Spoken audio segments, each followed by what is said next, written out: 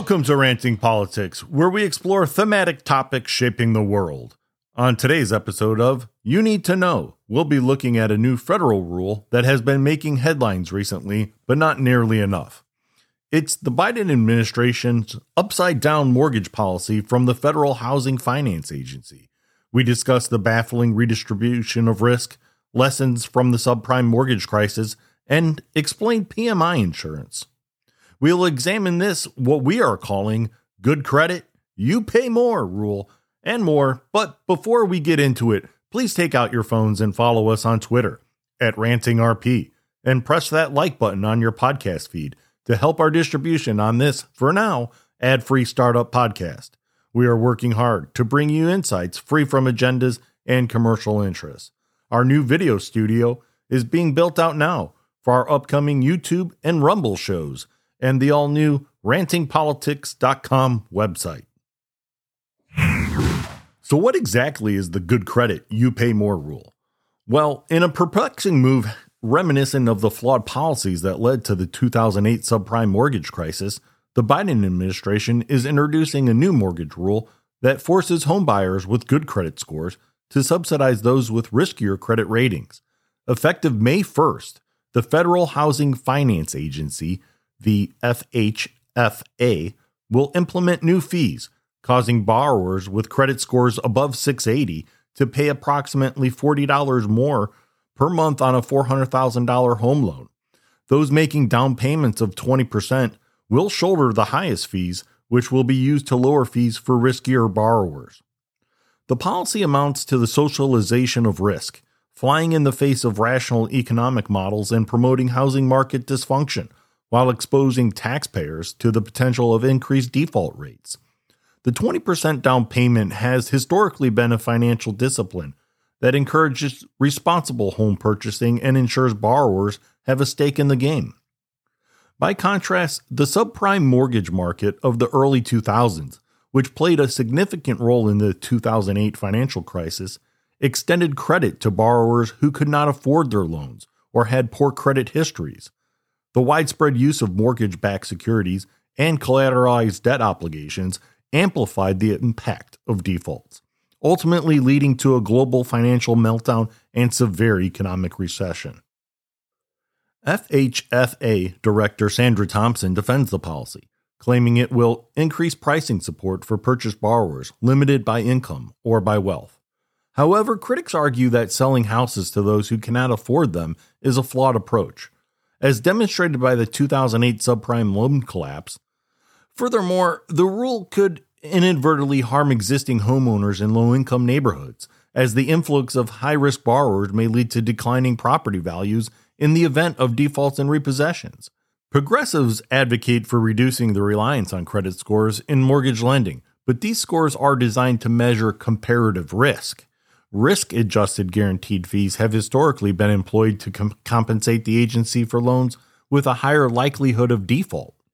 Maintaining a good credit score is not solely about income, as low-income borrowers can achieve good credit by consistently repaying debts, while high-income borrowers may have less impressive scores due to overspending, irregular payments, or mishandling credit card balances. Industry experts, lenders, and real estate agents are voicing their frustration with the policy, arguing that it punishes responsible homebuyers for their strong financial positions. Former head of the Mortgage Bankers Association and Federal Housing Administration Commissioner David Stevens has expressed concerns that the policy will create extreme confusion during the crucial spring home purchase season. He criticized the timing, saying it's almost offensive to the market, consumers, and lenders, especially given the housing market is already grappling with the aftermath of Federal Reserve interest rate hikes that have doubled mortgage rates to over 6% since early 2022. So many of you may be asking, don't we already have a program that supposedly de-risks mortgages? Well, yes.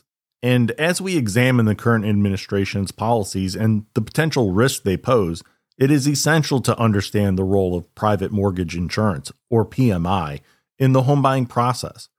PMI is an insurance policy that protects lenders from potential losses if a borrower defaults on their mortgage loan. PMI is typically required by lenders when a borrower is unable to make a down payment of at least 20% of the home's purchase price. By obtaining PMI, lenders can approve loans with lower down payments, making home ownership more accessible for many borrowers. PMI serves as a safeguard for the lender, not the borrower. If a borrower defaults on the loan and the lender must foreclose on the property, the PMI coverage compensates the lender for the difference between the outstanding loan balance and the amount recovered from the sale of the property, up to the coverage limit. Borrowers are usually required to pay the PMI premiums, which can be paid upfront on a monthly basis or a combination of both. The cost of PMI varies depending on the size of the down payment and the loan, but it typically ranges from 0.3 to 1.5% of the original loan amount per year. Once the borrower has built up sufficient equity in their home, usually when the loan-to-value ratio reaches 78 to 80%, they can request to have the PMI removed. In some cases, the lender will automatically cancel the PMI when the mortgage balance reaches a certain threshold. However, borrowers should always check with their lender about the specific requirements for PMI cancellation. Here is our RP Quick Take for today's You Need to Know on the Good Credit, You Pay More rule. In the pursuit of housing equality, the Biden administration is advancing an inequitable policy that raises question about its long-term consequences and effectiveness. This upside-down mortgage policy, aimed at redistributing income, is baffling and concerning as it forces borrowers with good credit to subsidize higher-risk loans, running counter to rational economic models and promoting housing market dysfunction. This policy may have unintended consequences, such as a repeat of the mistakes that led to the subprime mortgage crisis in 2008.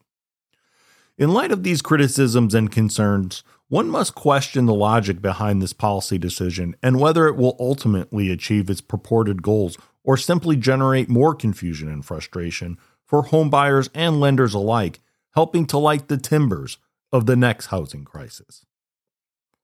Please like and or follow us, Ranting Politics, on Apple Podcasts, Spotify, or other podcast outlets. You can follow us on Twitter at RantingRP. As always, thank you for listening to this You Need to Know for Ranting Politics, April 24th, 2023. Until next time, take care and stay free.